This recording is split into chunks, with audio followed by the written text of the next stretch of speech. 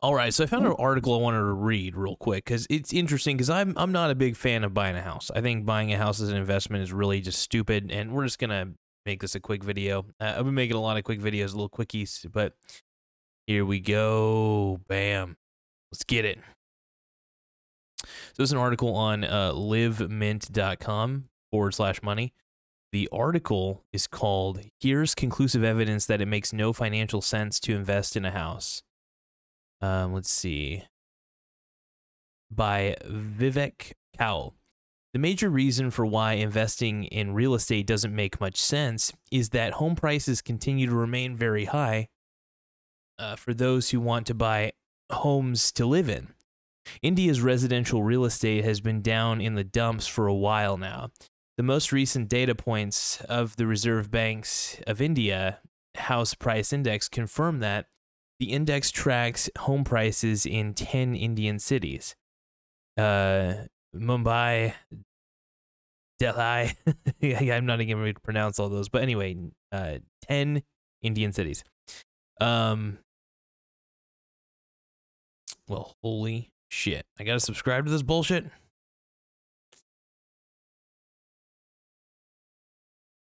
Okay, that's bullshit. Okay, I thought I was going to get a full article. Supposedly it's a premium article. That is some bullshit, man. That doesn't even make me want to subscribe.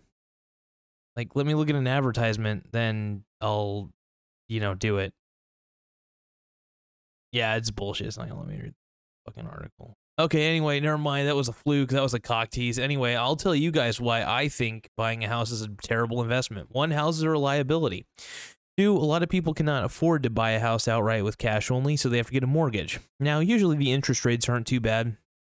So to play the principal costs and all that. I'm not an expert in mortgages, to be honest, but I do think mortgages are great for people who do want to get exposed to real estate if they firmly believe that the house they're buying will double in price, will triple in price over time. I personally don't even feel like dealing with the risks of real estate. I think there are just too many to even try. So that's why I tell everybody real estate investment trust is always your best bet. If I were to even take a guess at it, definitely real estate investment trust would be the best way to go. If I were to come up with an idea for everybody, because I'm always trying to come up with ideas that'll help the viewers on this freaking channel, and whatever I can think of, I will definitely, I'll do my best. But what I want to suggest to everybody is maybe it's time to really consider,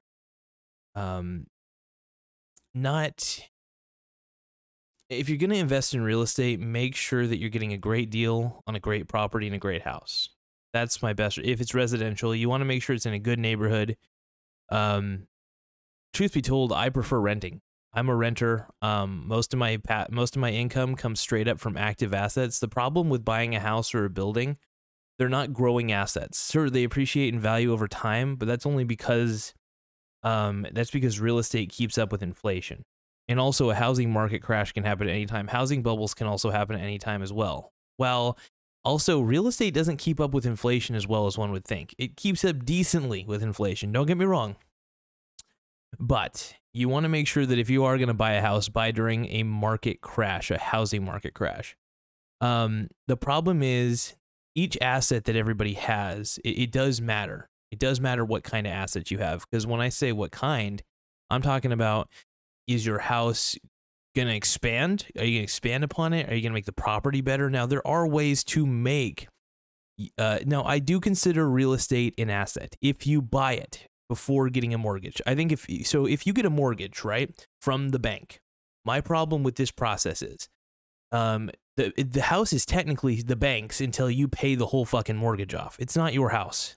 That's why I tell everybody, it's not your house. Because if you miss a payment or you miss too many payments, it is up to the bank. They could repossess the house and they could sell it on the open market at any time. It's their choice. They don't, you know what I mean? It's within the contract. So honestly, if you want to avoid going through banks, pay with straight up cash. Now you're probably thinking, what the fuck? I don't have straight up cash to buy a fucking house. Exactly. That's why you don't get one. Rent.